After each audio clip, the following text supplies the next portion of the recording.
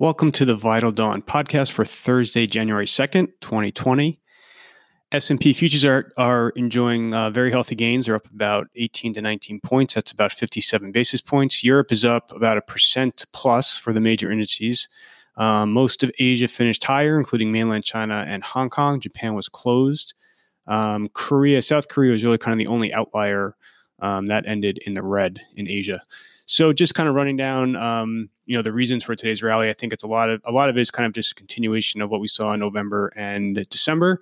Despite the calendar changing over to a new year, we're still kind of in holiday mode. I think on Wall Street, it won't be until Monday where you see things normalize more in terms of liquidity, attendance, and news, et cetera. As far as the catalysts, the fundamental catalysts, the big one obviously is the China PBOC RRR cut that was announced yesterday on Wednesday. New Year's Day, down 50 basis points for the cut. Obviously, this is positive, certainly not negative, but I will say that Chinese officials had been signaling such a move in the final weeks of December, so it's not entirely unexpected. Most assumed China would be cutting the RRRs before the upcoming New Year's holiday, which is coming up in a couple of weeks.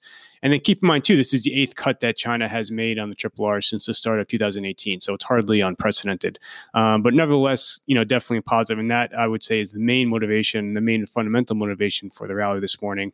A couple of other items on the geopolitical front.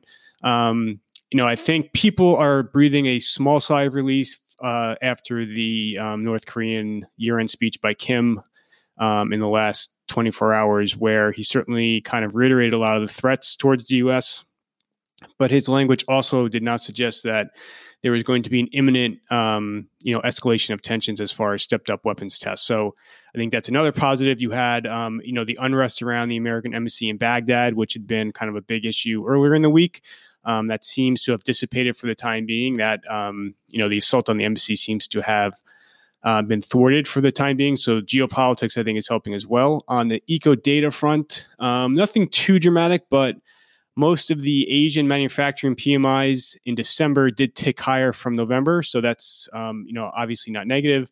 And then the final European manufacturing PMI for December, which was out this morning, that was revised up from the flash reading. So, I think the China PBOC RRR cut is the main driver on fundamentals, and then geopolitics and eco data are helping as well. Some of the wires are citing "quote unquote" trade optimism. Nothing happened on the trade front, so they're going back to that tweet from Trump Tuesday morning where he said he was going to sign phase 1 on January 15th. Again, I think that the whole U.S.-China signed trade deal narrative that had been very potent as far as a upside catalyst throughout most of December, I think that's largely run its course. The next key deliverable on that front is going to be actually seeing the phase 1 text. And that should hit at any time in the next few weeks.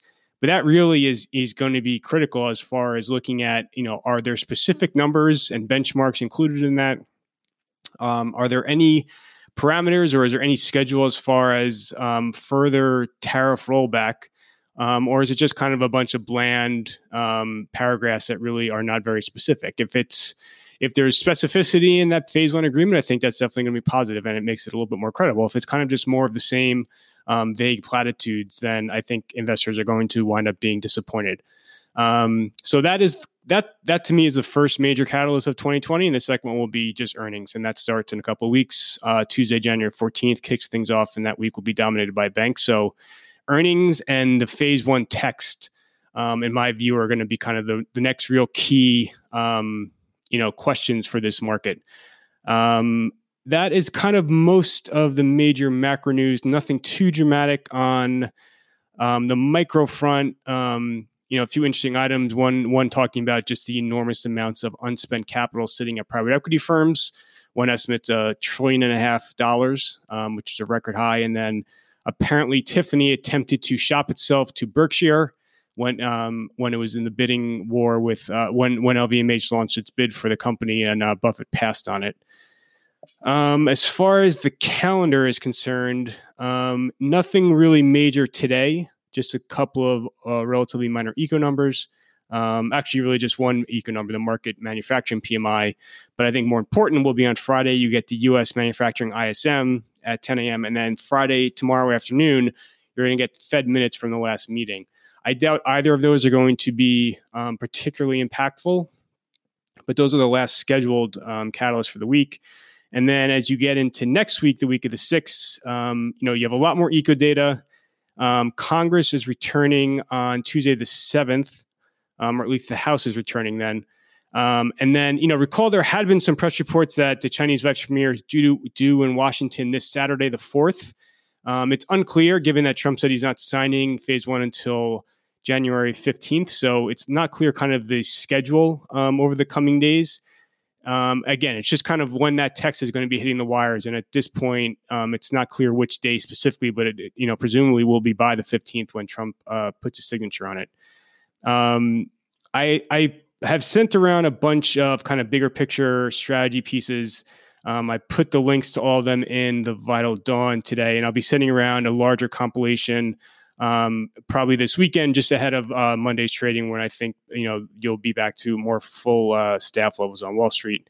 And that is mostly it for today. Like I said, should be relatively slow and quiet for the rest of the week. You still have kind of this big debate about earnings multiples, where bulls insist easing trade tensions, coupled with very de-risked estimates following months of estimate cuts, sets things up well going forward, while monetary accommodation will support multiples at higher levels than higher than historical levels.